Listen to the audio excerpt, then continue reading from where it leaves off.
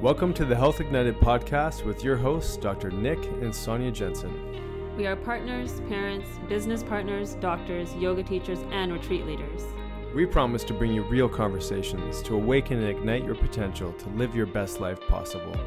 Join us each week as we dive into topics varying from brain health, biohacking, hormones, and longevity, to relationships, parenting, meditation, and more.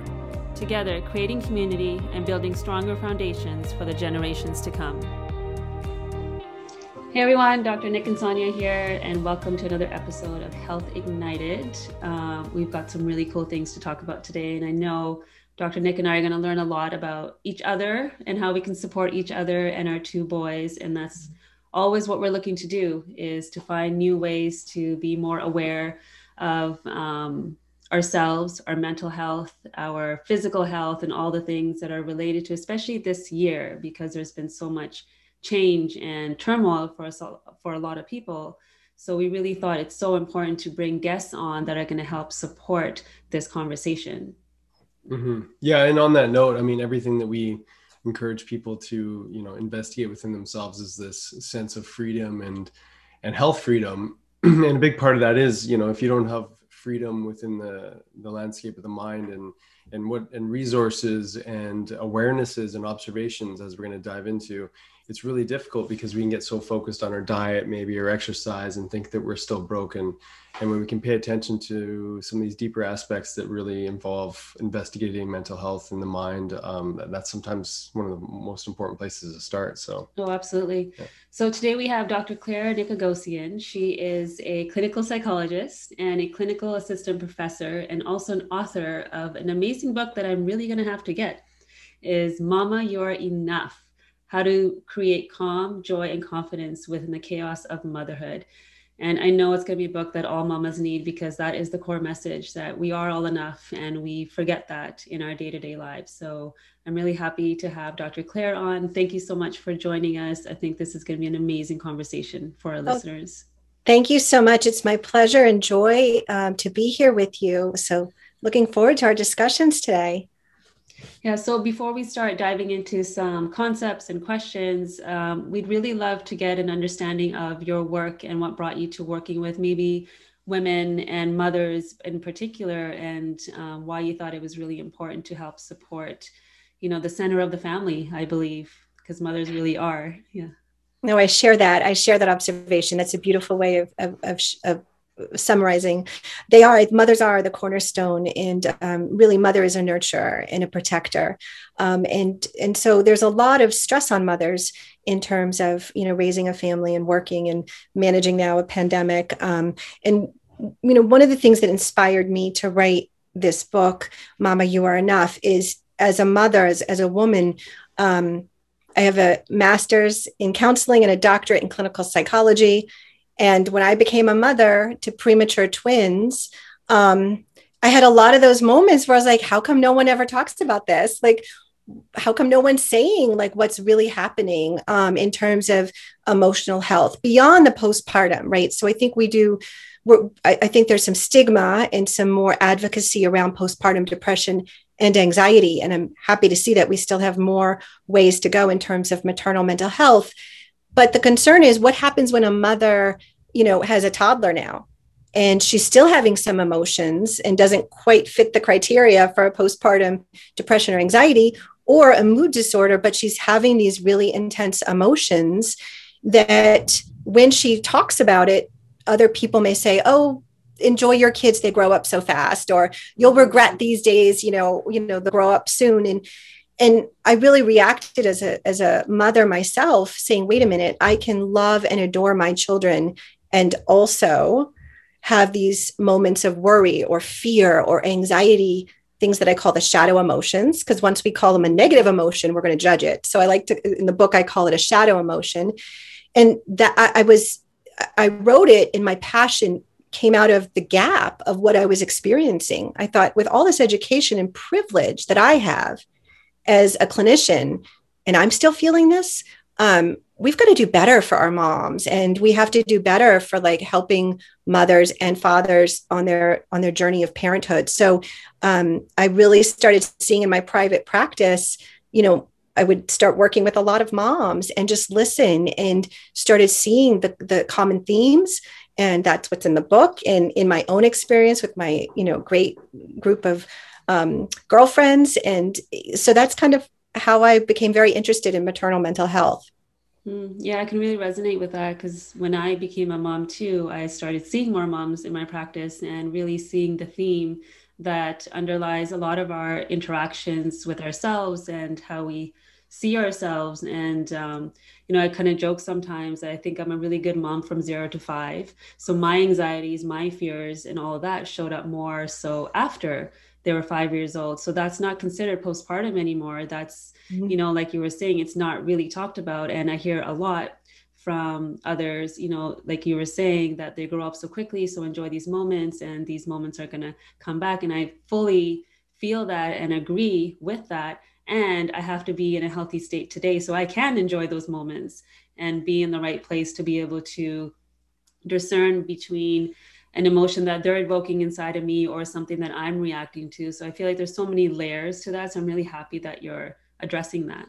Thank you so much. Thank you so much. And it's so true, isn't it? That we just have to sometimes honor our feelings and let them go in, let them go out, observe them, and not kind of make an appraisal of ourselves or how we're doing in our mothering journey. And everyone has a different skill set. So 0 to 5 was your strength. And for someone else, that would have been their greatest challenge. And that's also the beauty of it, is that we don't have to judge ourselves. We can just observe, where we may need a little extra self-care for ourselves or support from our environment. So you created a really helpful roadmap, I think, in discussing these 5 key signs that the women may experience going through this process. Pre-self-judgment, just maybe things are sort of falling apart. They don't really know why. Let's go through some of those, because I think they're really important signs for women to pay attention to, and then also for the husbands to also notice that their wives and partners are challenged with. Yeah. Definitely. So, I think what I say often in the therapy room and remind myself of as well is, the foundation of taking care of ourselves starts with our physical health.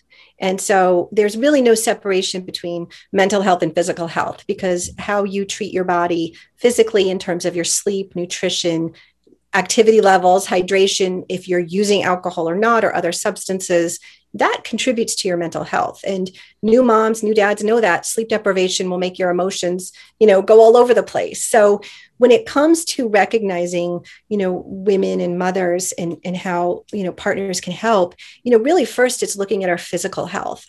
What are we doing in terms of those basic important foundational skills of self-care?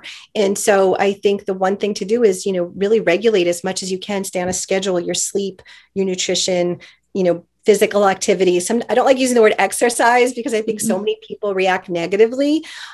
Physical activity is, running after your toddler. It's going for a walk. It can be, doing household work or chores, or going up and down the stairs on your work break. So all those things are the foundation. Emotionally, we want to encourage moms and partners and spouses to really understand that everyone has a set point baseline of emotions. We all have like a set point stress level or a set point of our personality. When you start noticing fluctuations that are disruptive, you want to pay attention to that. And a lot of times, moms say, I'm running on fumes, I'm feeling burnt out. When a mother says that, when you hear yourself say that, or you hear your spouse say that, you want to be curious and ask more and say, tell me more. Like I've heard you say that you're burned out several times now. What does burned out mean to you? And you just want to open up a space and a dialogue to be curious about what she's trying to express. And you don't want to challenge it or get defensive. You just want to listen. She's running on fumes. She's feeling tired. And maybe what she needs is just to vent. And after venting, you can go into and say, is there something I can do to help? Is there something that would be meaningful that I could take off your plate right now and actually follow through and do it? Like, so you don't want to say you're going to do something and then have someone remind you, then that kind of undoes your commitment. of how you're going to help. Okay, sweetheart. Pandemic parenting right there. Yeah. Sorry, ends. My daughter just walked in. It's perfect timing. It never ends. I'm so sorry. Perfect timing. So that's the first thing is I think we want to encourage, just to take care of your physical health and also just observe what you're seeing and be curious about learning more. Mm-hmm. I think that's such a perfect or great point that you're making about feeling heard, because sometimes it really is just about that permission to express what's happening. And sometimes we don't even allow our own internal dialogue to be heard by ourselves because we have this myth that we're supposed to be able to do it all and that this is just what motherhood is supposed to be like. So why am I going to complain about it? And sometimes we shut down that voice even within ourselves. So to have somebody outside of us, recognize that we're not doing well or we need some support, just having that, I think, can create such a different door to different types of communication for the couple. For me, I know when our second son was born, I had 2 friends that had children at the same time within like weeks. So we would call each other every morning to check in and to see. And I think just having somebody like that around your life too can be really supportive so that you can talk about the daily things that are making you feel like you're burnt out if your physical body isn't getting the support that it needs, like sleep, for example. Yeah, and I like how you presented the question too from a partner's place, because it's easy, I think, as a partner to go like, oh, like Sonia, you're not really picking up your socks, things, what's happening here? You're falling apart. I mean, it's really easy to, move out of observation and into judgment. And so I think, just how you articulated that questioning is so important for that partner as well. Mm-hmm. Thank you. I think I appreciate that. And I would add to that is also, really not taking your partner's exhaustion or overwhelm personally. Mm-hmm. And I think that's important. And I see that with kids right now too. I have 3 teenagers. No, I guess I have to call my twins. They're 18, they're adults. Wow. So I have 2 adults, 18, a 13-year-old and a 10-year-old. And parenting teenagers is really hard and it can feel very personal. Mm-hmm. And so I think that right now, all of us have the heightened levels of psychological distress from the pandemic, that maybe with our partners, we may hear their exhaustion and fear that we're failing them. And so, oops, I don't want to ask how you're doing because it's going to be a litany of things I'm not doing. So I'm going to avoid that because I'm making the assumption I'm your stress point. So, we want to listen in a non-defensive way. And we also want to listen with curiosity and observation, as well as don't take things personally. Mm-hmm. Don't take it personally. Yeah. Yeah.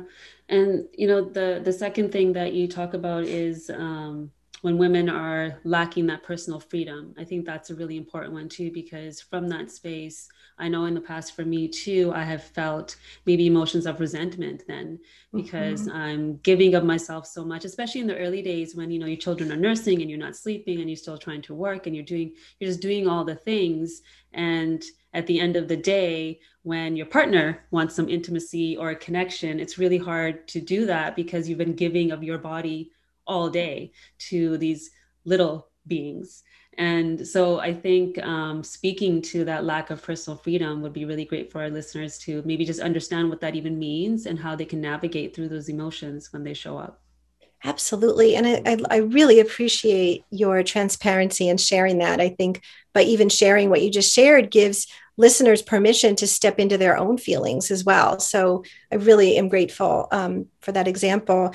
And I do think that it is so important just to talk about our feelings. And I'll say something about personal freedom. What I've seen the trend with mothers is, again, we're talking, every home is different. There's unspoken agreements, and what works for your friend or sister or brother may not work for your home, but somehow your home has created, a division of roles and responsibilities.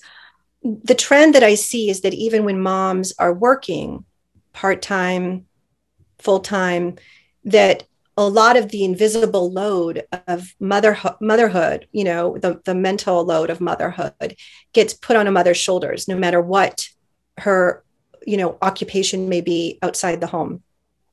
And so there's a lack of ability to have personal freedom. So she's what we call sometimes the default parent. So if a child is sick, she's at home, she'll take the time off from work.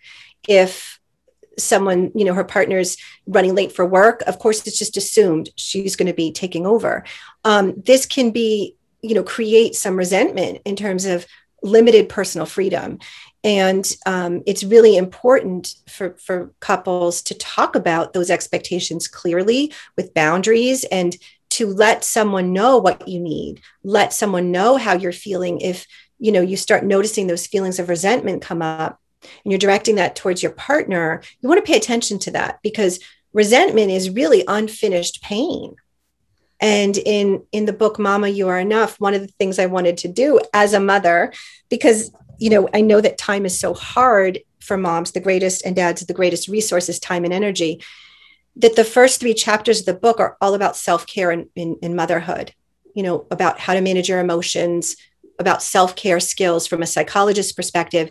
And then it's really a series of chapters about what I call the shadow emotions: sadness, anger, fear and worry, embarrassment and shame, and disgust. And under those umbrella of broad emotions are smaller, emotions on the continuum. You can pick up the book and read 10 pages on resentment, and you're going to feel better, because I'm going to take you through what the feeling is, how it may show up, what's really going on underneath, and then take you through some skills and strategies from a cognitive behavioral standpoint on how to work through that resentment. So when it comes to personal freedom, the best thing anyone can do is just label what you're feeling. And so if you're feeling resentful, that your partner can go and, come and go, or that you're always the default parent and you feel resentful about that, that's your duty to label that feeling, to share that with your partner so it doesn't become bigger, right? Because we don't want it to become so big that it becomes catastrophic for the marital bond or the relationship bond. Mm-hmm. So I have a question around that maybe some listeners have. So the mother's reading the book, she's doing the work, she's labeling the feelings and communicating that to their partner. And if there's no shift within the partner, how does one manage that piece? No, that's a really great question. And I know a listener definitely was like, thank you. You just answered, you just read my mind. So I would give your spouse, your partner, the chapter of the book that you just read and ask them to read it. Mm-hmm. Because I write, and again, here's the other thing, get the Audible version, because a lot of moms can't focus. So you can listen to this like a podcast. So what I say is give your partner, your spouse, that chapter and say, this is what I'm feeling. Because my book is written through empathy. Like I would meditate, and then I would imagine the clients that I've worked with over 2 decades, where I'd see those feelings in myself, and I would, honor those feelings. It was almost like going into acting, and I would kind of embody that emotion and then shift out of that and come from a place of psychologist, teacher. How do I guide someone from this shadow emotion of resentment to feeling more compassion? And that's kind of the arc of each chapter, that you end with this beautiful reflection that's going to make you feel so grounded and compassionate. So I would, number one, have your partner read whatever you've just read or listened to, because we need more empathy and we need more compassion with one another. And we need people to understand our journey. And even if you're not going through it exactly, I think that's an act of love spouses and partners can do, is to just try to walk in your partner's shoes for a day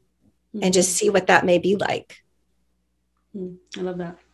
Yeah, I think it's a powerful exercise of empathy, and it kind of takes away some of the, maybe, the partner's resentment when they can read through a more objective lens, I guess, without it being talked to, by their partner, where maybe there's some, guilt or resentment, like you said, some of those shadow emotions that are creeping in. But when they're reading, it becomes a little bit more something they can reflect on for themselves. And so, yeah, I love that. And actually, it's funny because Sonia has definitely sent me some articles from time to time to help me understand where she's coming from. Because at the end of the day, like, all of us get a little bit tunnel vision in what's going on in our own lives, despite being a part of a family.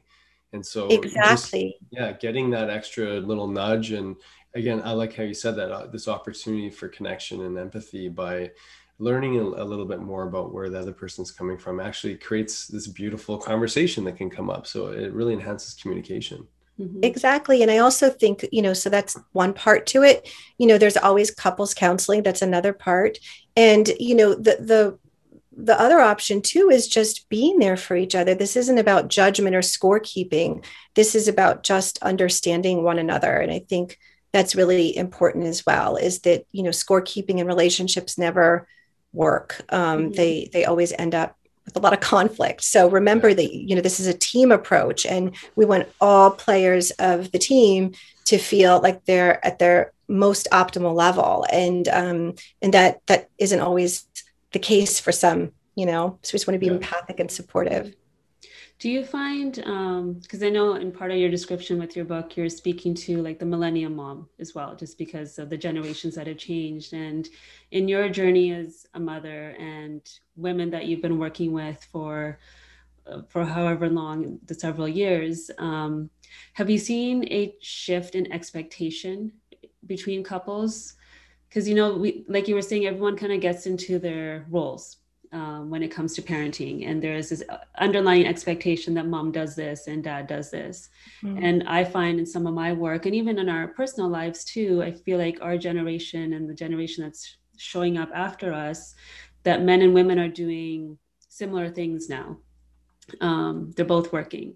They both have their own lives that they want to enhance and their own growth. And then they're parenting together and they're living together, they're doing these things. So sometimes what I have found, even within myself, is I have these expectations of maybe him showing up a little bit more like me, instead of seeing him as, okay, dad plays this role and maybe we'll interact with the children like this. But as soon as I see some hardness towards the children, it's like mama bear comes out. It's like, why are you talking to my kids like this? So have you seen that maybe because there's these expectations, that's also made it a bit more challenging for parenting today? I do. And I think that every generation has their own parenting style, and, it's kind of like a continuum. And so where you fall in terms of that intensity, a lot of families that I support and couples that I support, both parents have to work. When we look at kind of the statistics, only 24%, I think, from Pew Research a couple years ago, was 24% of the U.S. family homes are single earners. So we have a lot of families looking, different in terms of the majority are working. So that does require, like, what are the roles, what are the delegations, what are the responsibilities, and to communicate that. And what I see a lot in my practice is that couples often don't talk about, what they're trying to avoid from their childhood of origin. And that doesn't mean blaming like anyone's childhood, but we all bring baggage in good ways, in ways that are challenging about our own childhood experiences to parenting. And it informs us, what kind of parent are we going to be? What's our parenting style? And so sometimes what I'm seeing is that parents feel like they're on the same page for like the newborn toddler, but then, start shifting in terms of, parenting styles when, school-age children are teenagers. So, what I would advise and suggest is that you want to know your parenting style, and you want to know your own childhood, adolescent wounds. What are those sore points that you may have ignored or glossed over or not paid attention to, that's going to come up in your parenting? And you want to talk about that with your partner and say, listen, for example, one of my friends, shared with me that it was really traumatic for her when, her siblings left and her mom went back to work. So she had a lot of anxiety when she became a working mom, and she wanted to work. But then she had this anxiety because it reminded her of some of her childhood pain. So that was an opportunity where she said to her partner, to her husband, like, hey, you know what? I'm feeling some of these feelings. Like, I need a little extra support here and reassurance. That's a beautiful moment where you can, again, be curious and understand how your own personal experiences impact your parenting decisions. And I really see it a lot with teenagers. Parents have a lot of feelings about their adolescence and try to overcorrect or undercorrect in terms of what their own experiences were. So just communication is really the key, I think. Mm-hmm. Thank you. All right, I will add one other thing. Oh, do you mind if I add one other thing? Yeah. So, when you talked about like the mama bear, I think it's so important for children to see parents on the same page. Mm-hmm. And this is something that I hear a lot from clients, like, when do I step in? When do I not? When do I understand that dads do it different or moms do it different? And that's something to talk about ahead of time too. And just notice your reaction and then decide how to be responsive, because sometimes, parents, you need to step in because your spouse, your partner's losing control, and not stepping in is actually acknowledging and saying it's okay for that abuse, neglect, harm to happen. So I think that mama bear is a good barometer of figuring out how to utilize that and how to know when it's really just an annoyance, it's a preference, or your child's in harm and your spouse or partner is being harsh and you're really upset at that. Mm-hmm. Yeah, that's helpful. We've had those conversations of having that united front in front of the kids. And I have to say, I'm not perfect at that. And it's a work in progress. You can always say, sweetheart, can we go? Oh, I have something on the calendar I want to show you, or come over here. I want to show you something in the other room, and just quietly say, I didn't feel supported in that moment, or I was scared with the way you raised your voice. Mm-hmm. There are ways to do that in a loving way that your partner can hear. Yeah. Cause we found actually, just personally when if one of us isn't necessarily, supporting, like we like to call it like swooping in, like obviously the other person's maxed out. This isn't about what's going on. There could be a cognitive, overwhelm from a myriad of different things. And then this becomes a triggering event that takes over, and they're reacting out of just, that running on fumes kind of experience. And we realize that when we don't swoop in and just support, instead of, swooping in and smacking the other parent or whatever, verbally or, in a defensive kind of way, it really almost emboldens the kids to my behavior is okay.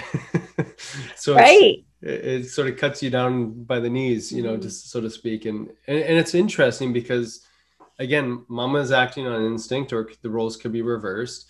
And it's just, you get into protective mode. And I think it's just a fascinating dynamic that we all, as partners, have to navigate and discover. Exactly. And I think a great thing to do is, what I want to encourage listeners, and I say to clients all the time, learn from your mistakes.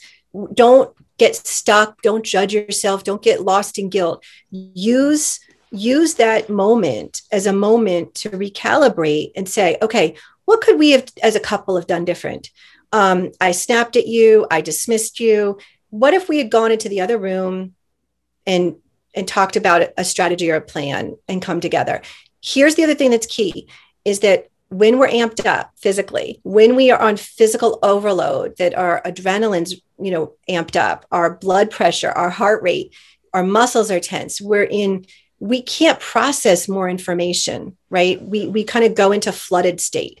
So having that discussion with your partner, like, what's that word that I'm enough, I'm done? Like, what's a word that's like a safety word that people cue in and say, okay, it's time for me to not swoop in, but my partner has just identified what they're struggling with, and I'm going to come in and help. Mm-hmm. That's really important too, because we want to, we're teaching our kids and we're teaching ourselves skills. So it's not about rescue behavior. It's about skill building. Mm-hmm. So good. Yeah, I love that. It's funny because like you were saying, the kids really pick up on when that's going on. Just a little example this morning, I don't know if you picked up on it, but Nick was putting boots on my youngest, and I think my youngest felt like he wasn't doing it the right way, and he kept looking up at me like, Dada, you're not doing it the right way for me to swoop in and save the day. But I just stood there and watched the interaction. But it's funny how they're just so smart from a young age, and they'll pick up on the nuances between the parents to see, okay, who can I, what team can I go on so that I can win or get my way in that moment. Yeah, exactly. Yeah. I love that example. It's so true. It's so real. Mm-hmm. Mm-hmm. Yeah. So let's talk about the taskmaster, sign number 3. Yes, the taskmaster. So, I guess that's the other piece. This comes back to cooperation and support. That when someone is in charge, we need someone to be in charge. And that means that you have to honor that structure. So you can't pick and choose when you're going to value that structure, right? So if you are assigned something and that's your role and responsibility, see it to the end zone, like just complete the task. When you get in the role of repeating, reminding, doing it because you'd rather see it done, because too much time has passed. You're now undermining your credibility in supporting someone. So if you're assigned something, do it, because reminding is what we do for kids. And your partner, spouse does not want to be treated like a child. So don't start behaving like one, be an adult and do your responsibilities. And if you can't get to it because of something, life happens, there should be flexibility in your relationship and home where you say you don't have your partner, your spouse come find you and say, how come this wasn't done? You own it and say, gosh, I got slammed with like 4 emails. I had to make this, extra thing for work. I didn't get to the laundry. I didn't pick up the groceries. You own it. And I think that goes a long way than having, found out or discovered, and then it creates more tension. Yeah. There's some loose toilet seats right now. Yeah, I was just thinking about some those. tightening. Yeah. Right. And here's the other thing is that I think also this is the compassionate piece is that, when things are assigned, toilet seat covers or toilet seats that need to be tightened, and it's not getting done, instead of judging, you want to be curious. I know this has been on your list for 2 weeks, like kind of wondering every time I walk by, every time it slips a little, like wonder what that's about. Like, do you want to talk about it? Do you need some help? Do you want me to do it? Like, so you be curious instead of defensive and catching your partner doing something wrong, because that doesn't feel good either. No. Yeah. We talked about creating like even like a task list. So just these little, whether it be odd jobs or little things that need to get done. And then there's like this sign of accountability. Like it's kind of like with the kids, we can give ourselves stars.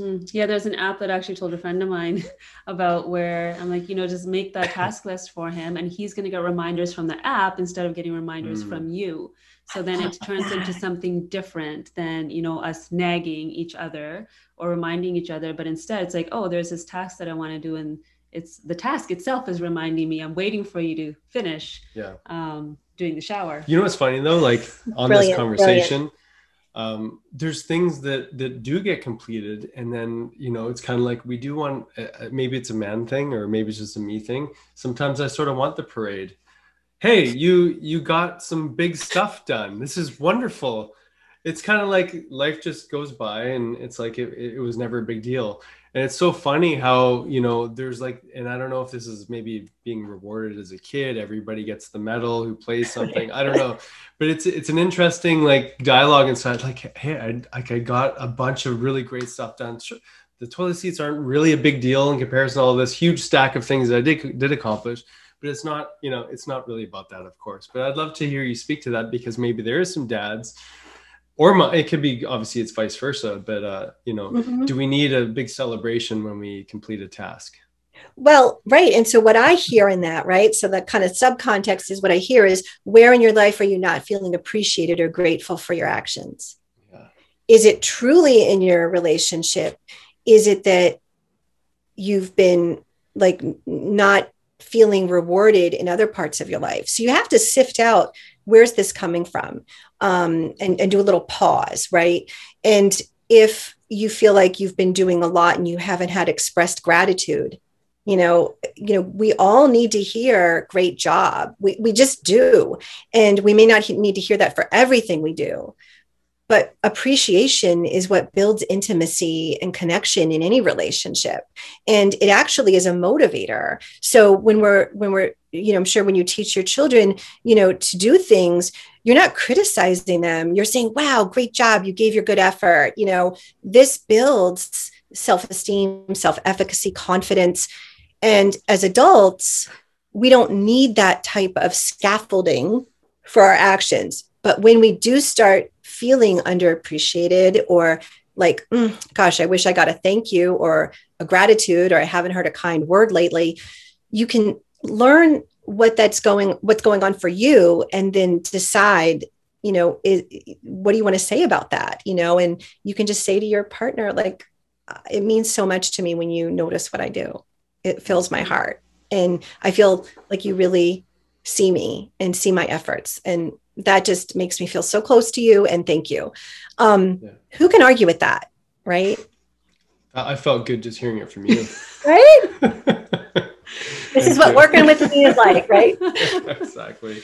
Well, I think with that, it goes back to what you were speaking to before, being self-aware of our own childhoods and how we were brought up, and how that's coming into play with our relationships with each other and our children, and love languages too. The love languages of like what each other needs, so that we can feed into that, and then that itself will create that feeling of being heard and seen. Yeah, absolutely.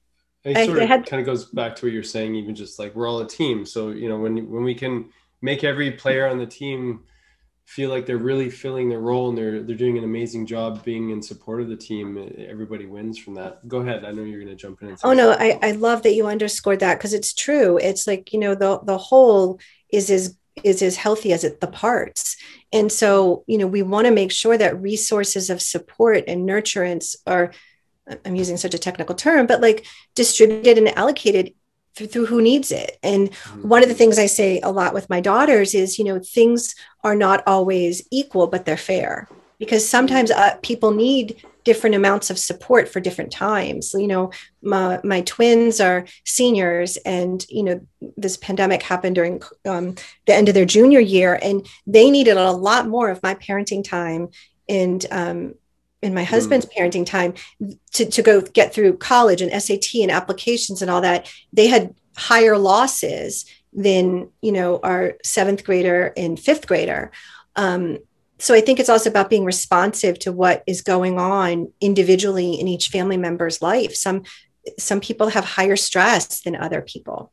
Mm-hmm. Can you repeat what you just said there? Because that's a really good one for our boys, because that comes up quite a bit between them being 6 and 9. Mm-hmm. Not always equal, but it's fair. Yeah. Things are not always equal, but they're fair. Mm-hmm. And that is a big phrase I say to my girls, because, kids want to know the boundaries, that they want to know, how come so-and-so is doing this, or how come so-and-so gets to do that. And I see this in my home where, twins as my first is a lot, but it's also a lot for the siblings that come after the twins, because now they have, all these older, like pseudo adults in their life. And so I want to start wearing mascara at 11 because my 16-year-old sister is wearing mascara. So no, like we got to bring that down. You're not wearing mascara at 11. But the phone you may need to get a phone earlier than they did, because I'm working and we need to have access. So it's not always fair, but it's always thought through the lens of what's in the best interest of who needs what. Mm-hmm. So good. Yeah. So sign number 4, she doesn't take time to enjoy herself. Yes. So, I think, again, what I hear with a lot of moms, and I think this is just such a mom brain. And I wish moms, and I'm guilty of this myself, we need to take a page out of dad's handbook, because dads have this great ability of, when they're in a moment with their children, they can be in the moment. Generally speaking, I'm making a broad statement here, but a mom is going to be like, "Ooh, there's that load of laundry, and I've got to do that school form. And did I make sure that I RSVP'd to the party? And is there a gift, but I can't go to the store? Should I do a contactless order?" Like, this is what goes on in a mom's mind. And that's real, right? That's the leadership of the scaffolding of the home, the mental load, where she can't really sit there and do a puzzle or creative play, or because she's preoccupied.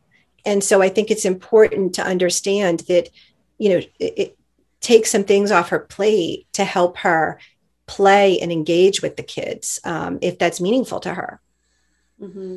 Yeah, that one really, that one hits home for me a lot. And I think a lot of women because we are in so many different places all at once. Even when we're sitting here, I'm like, we haven't signed them up for soccer yet, and we need to give them a call. And I've done that. Oh, yay. So I think this one's so important. It is. And it's hard, it's really hard for when, this is what I can speak from my own experience, that I willingly and gratefully take over the majority of the parenting kind of invisible load from my daughters. But that doesn't mean it's easy. And it doesn't mean that I can always turn it off. And there's a lot of stuff going on in my mind that I may need to unwind in different ways, than my husband, or, than a girlfriend, or, I may need to unwind in different ways. And I think that's okay. I think it's so important, that self-knowledge of knowing what do you need to transition so you can relax and, engage with your child without feeling like there's a to-do list. And I think what COVID has kind of created is that there's no separation between work and home. And our commutes used to be this golden hour of decompressing for some of us. And we don't have that. We walk down the hallway. And so I think knowing yourself and what you need to kind of, decompress and be focused in the present is really, really an important skill that no one can really teach you but yourself. Yeah, it's so good. The fifth one, the children encompass some of your behaviors. And I know we touched on this as they're observing how we're speaking to ourselves and to each other, and how we're interacting with our world. And I think one thing that shows up for a lot of mothers and for fathers is some guilt around the moments where maybe our best foot wasn't put forward in our interactions. So how Speak for yourself, Sonia. So how do I navigate Speak from the eye, navigate those moments with our children? I mean, one practice that we definitely have in our family is that we will say when we've made a mistake. We're mom and dad, we're still learning, and we don't always get it right, but we're trying to do the best that we can. And I'd love to hear if there's other tools or things that we can say to ourselves and then to our children to help support that. I love that. And I couldn't agree with you more that, we learn from our mistakes. That's where we get the gems of our wisdom of what to do differently next time if we're paying attention. And sometimes we have to make the mistakes multiple times in a row before we get the lesson. But the goal is to pay attention to what's happening. And I love the fact that you've created in your home that you can own your mistakes and apologize is so key. It is so key. And we don't want to over apologize, right? Like sometimes women can over apologize for everything. I'm sorry for this, that, whatever. Intentional apologies. Wow, mommy raised her voice. I'm so sorry. I'm really stressed. I imagine you must have been scared.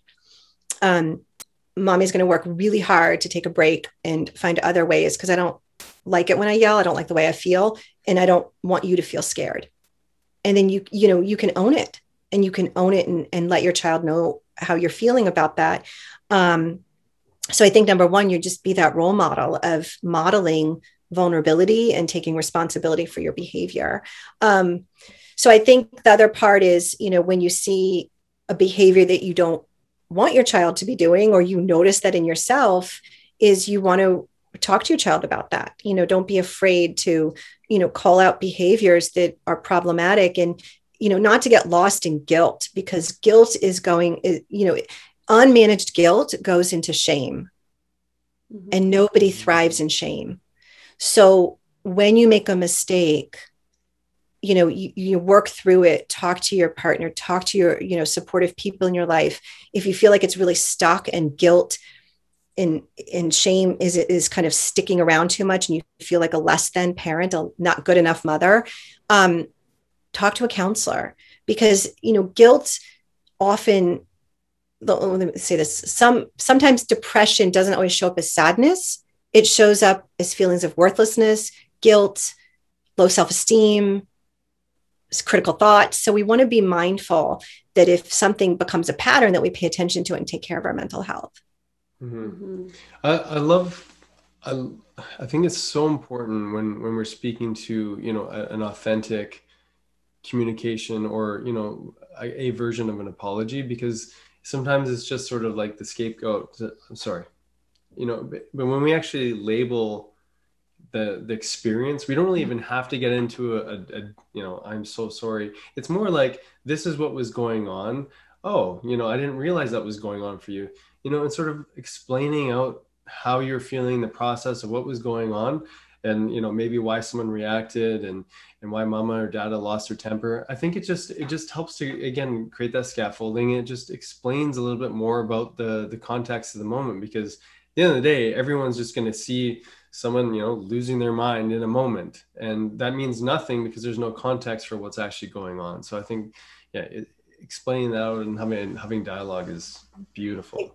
Exactly. And I think that's what we can do, is we can own our feelings as parents. And I do a lot of that, in Mama You're Enough. The other thing I'll say too is, there was two things in there that you said that I wanted to come back to. One is really important. So developmentally, children do not understand disgust until they're around 8 or 9. So when you're disgusted with their backpack, or disgusted because they didn't flush the toilet, and you show disgust, you're disgusted. Children can see that as anger. So we want to be really mindful of our emotions, that you may not mean as a parent to seem angry and shameful, but your child developmentally, if they may see disgust, a reaction of like repulsion or being disgusted by something differently. So opening up that dialogue and communication with your child is so important. And don't be afraid to do that. Last week, there's so much crisis with mental health right now. And it was a really intense 2 weeks that I've really never seen in 20 years of practicing. I've seen a couple episodes of like really intense clinical times. And a couple of weeks ago was one of them. And I came home from running a quick errand and doing some, crisis intervention for multiple clients. And I was sobbing. Like I couldn't control myself, because I just walked in the kitchen. I was no longer in public, even with a mask on. And I sobbed. And I said to my girls and my husband, I said, oh my gosh, I know this seems really scary seeing me like this. I'm not mad at any of you. I'm not upset at any of you. I had such a hard day at work. Even though it's telehealth thing, but and it just came like a wave. So I'm going to go take some time for a minute, and I love you all. And I'll be down in a little bit when I can take care of myself. And right there, I created a safe environment. I owned my feeling. I reassured them that it wasn't about anyone in the house. And I told them I was using skills and strategies to take care of myself. So opportunities where we feel a lot of emotion are really wonderful places to teach our children how they can model their emotions and take care of them. Yeah, that's really beautiful. We've found that even with grief, we had I had a loss back in December, and they definitely saw me move through that grief, and there weren't some great moments, but I think that's when the swooping in can kind of come into, because Nick did a really good job of sharing with them what was going on with me. So then it gave me space to then come back and share with them what was going on with me, so then we can have that conversation around it. So I do feel it's important that children see us move through these emotions, so when their emotions show up, they don't feel like there's something wrong with them, but instead like, okay, this is normal in quotation marks, and I have tools that I can move through it instead of trying to hide it or feeling guilt or shame around my emotion of anger or whatever is going on for me. So I think that's a really great example that you shared. Thank you. Thanks for sharing that. Yeah, of course. And my thoughts and my heart are with you both. Pregnancy loss is never easy. It's very hard. It's not spoken about. And I too had a loss in between my twins and my third daughter, and it stays with you. And I really got chills when you said that you shared grief and there were not some great moments. That give yourself grace. That how would you know how to be? It's a profound loss. It's impacts your body, it impacts your mind, it impacts your heart, your soul, and it impacts the family. And it's a journey, and to wrap your kids into part of that grief appropriately, as you've done, and have a dialogue helps them develop skills that they can be good friends, good partners, good employees, good students, because they feel safe, that emotions don't feel dangerous, that mommy and daddy go through really sad things and they talk about it. And that is a beautiful thing. So I would reframe it and give yourself grace on that, that it wasn't really a mistake. It was an opportunity to grow. Mm-hmm. Thank you. So I didn't have a pregnancy loss. I'm sorry. I misunderstood. No, that's okay. That's okay. Yeah. But thank you for sharing with us your experience. Yeah. And I mean, I think every loss is important to recognize, and especially pregnancy loss. I work with a lot of women, and it's, pieces of that have happened in my family. And I think it's so important to talk about. It's so important to bring up. Yeah. And which leads us into the next one, which is everything's fine. So let's talk about the word fine and and what happens when she does say that. Yeah. Number 6. Yeah. So fine is a great code word for something's going on, but I don't feel safe enough to tell you. Mm-hmm. So, really, and remember that when you're feeling that as well, for moms, you want to be intentional about responding. If someone's saying, how are you doing? And you respond, fine. You also want to create that self-awareness that you're, feeling something and maybe not prepared. So can you broaden that and say something different other than fine? So can you say something like, I'm really struggling right now, but I don't want to get into it. Maybe when, if you want to take over for a little bit, or when I finish up dinner, or when I finish some work, I'll tell you how you can help me, but I can't go into it right now. So we want to broaden those quippy kind of relationship blocks, so fine is really shutting down and not saying enough. But you also want to be curious on the other end, if you're hearing that from your spouse, to say, okay, I know that fine probably means something more. What can I do for you right now? Do you need a hug? Can I help you? Do you just want your own space? Like, I'm here for you. And I do want to hear what fine means. So I think just give yourself permission to kind of, again, be curious, compassionate, and inquire about what that means. Because fine usually is repressing or suppressing something. Mm-hmm. Yeah, I think that's such an important distinction to make. Yeah. And I would say, like, in our relationship too, something that I've always, as a man, being in a sort of male role of wanting to fix things, Sonia's done a really good job of helping me understand what a more supportive role could be for my effort. And one of the things that I know that she's really good at bringing to the conversation is this word of safety.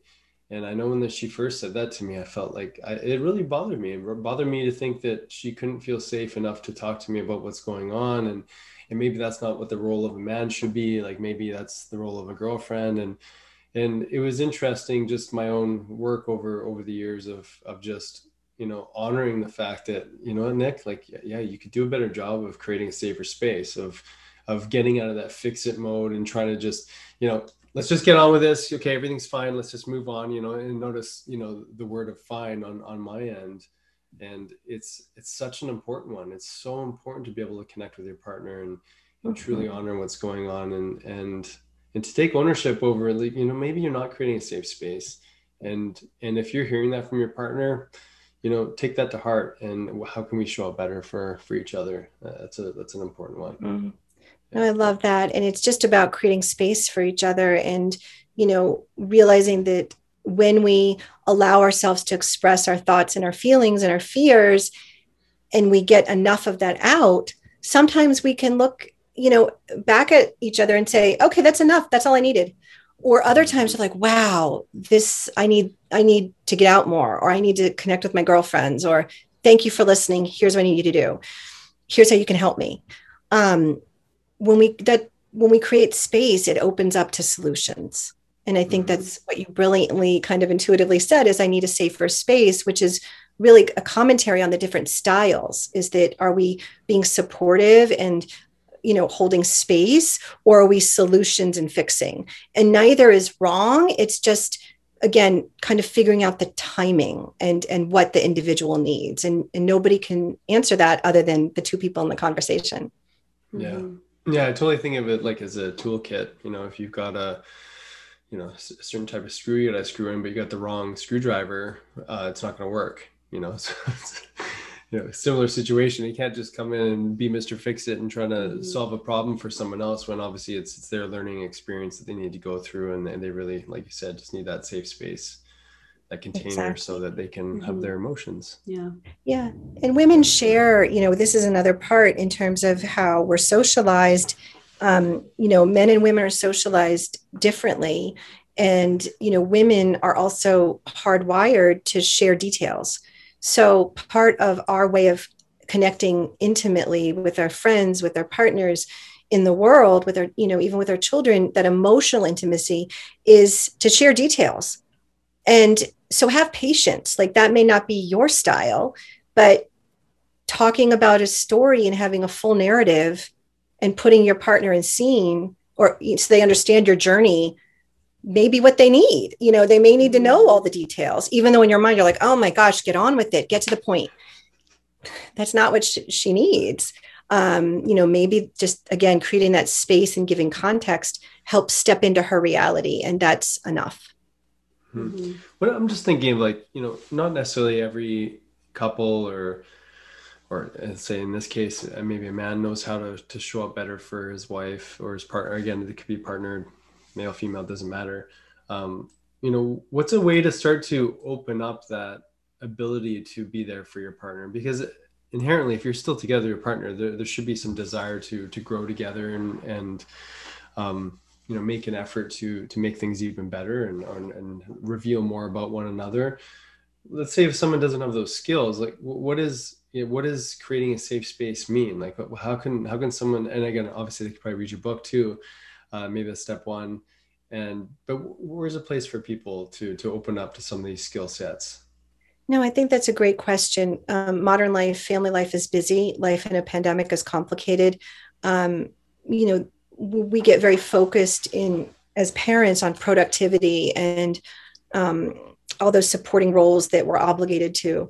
So you really want to create space for relaxation, for joy, and also to connect. I mean, the way that a family runs efficiently is when everyone knows kind of what's going on in terms of expectancies and schedule and routine.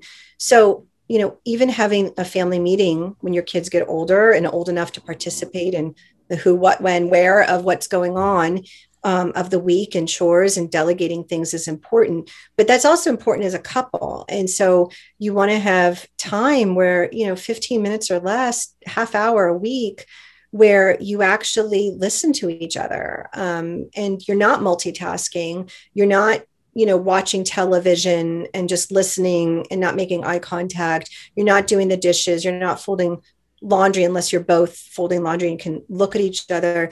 But you want to create an environment where you're being responsive and mirroring interest and support to one another. So multitasking on your phone, doing other activities is going to take away from that bonding. So, a lot of communication is miscommunicated through our nonverbals, through not paying attention, through being distracted. So creating space for each other just to connect and talk about things and remember why you started, decided to have children in the first place, is you probably were friends before this. So you want to keep those components alive and different now that you're parents.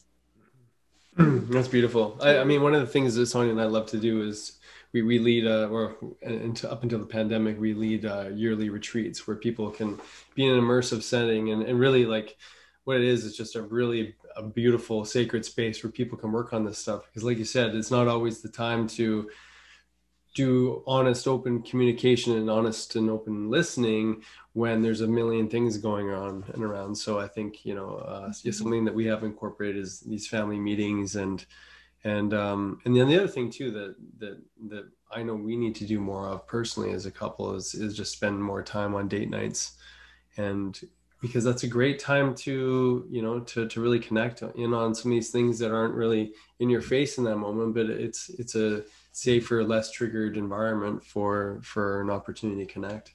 Exactly. I think carving out that space is so important. And also knowing, like, when is your best time? Like, when is your best time of the week?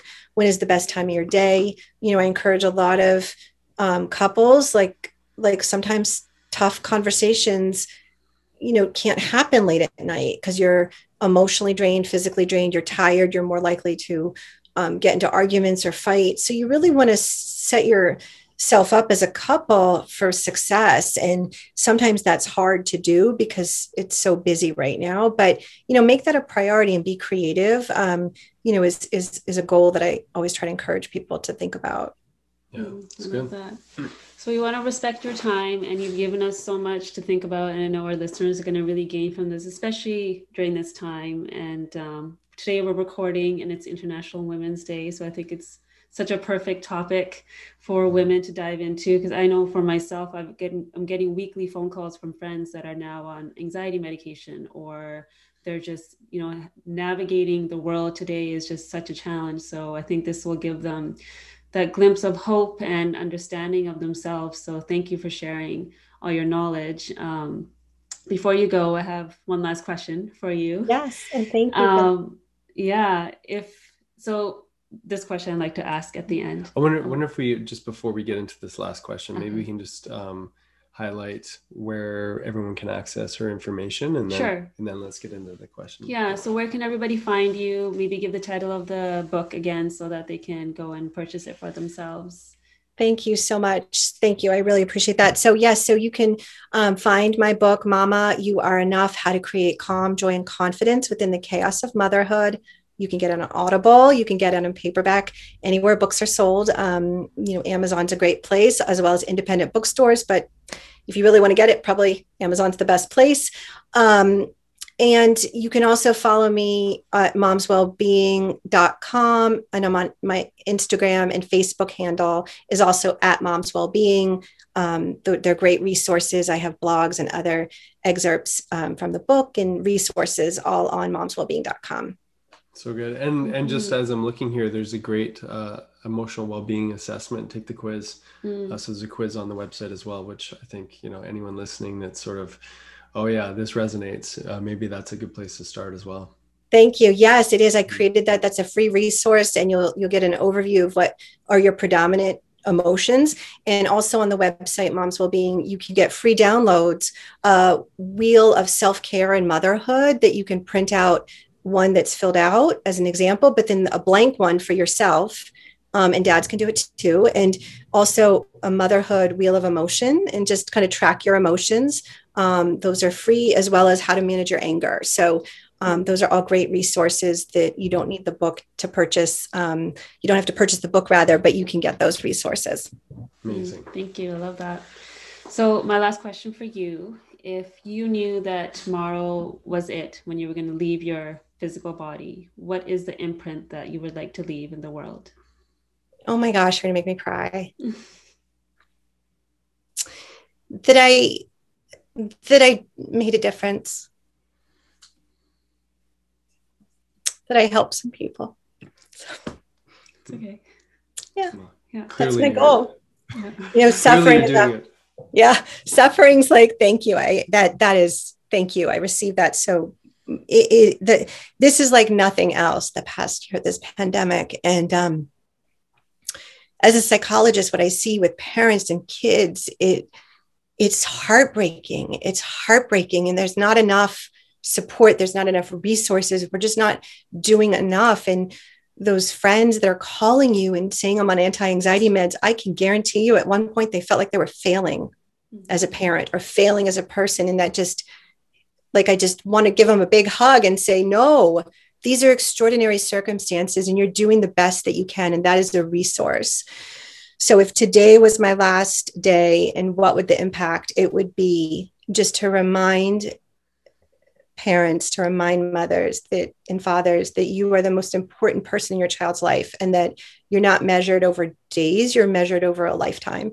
And so give yourself grace, take care of yourself with compassion. And, we're really here to help one another and to heal. And that would be my greatest joy if that is what I accomplished. Thank you. Your words mean a lot. Yeah. And I know they're going to touch so many people. So you made me cry. That makes three of us. Thank you both. It's a joy. I want to come have dinner at your house. Sounds good. I love it. I just love the energy. So thank you so much for having me and letting me share my thoughts, and just really appreciate you both. Oh, thank you. Thank you so much. Thank you so much. It was an absolute pleasure. Mm-hmm. Yeah. We hope you enjoyed this episode of the Health Ignited podcast. Be sure to download, subscribe, and share as we build this conscious community together. You can also find us on YouTube, Facebook, Instagram, and our website, doctorsjensen.com. Please note all information on this podcast is not and should not be taken as medical advice. Please see a healthcare professional to receive the care needed. Thank you for sharing this time with us, igniting your health freedom. And welcome to the tribe.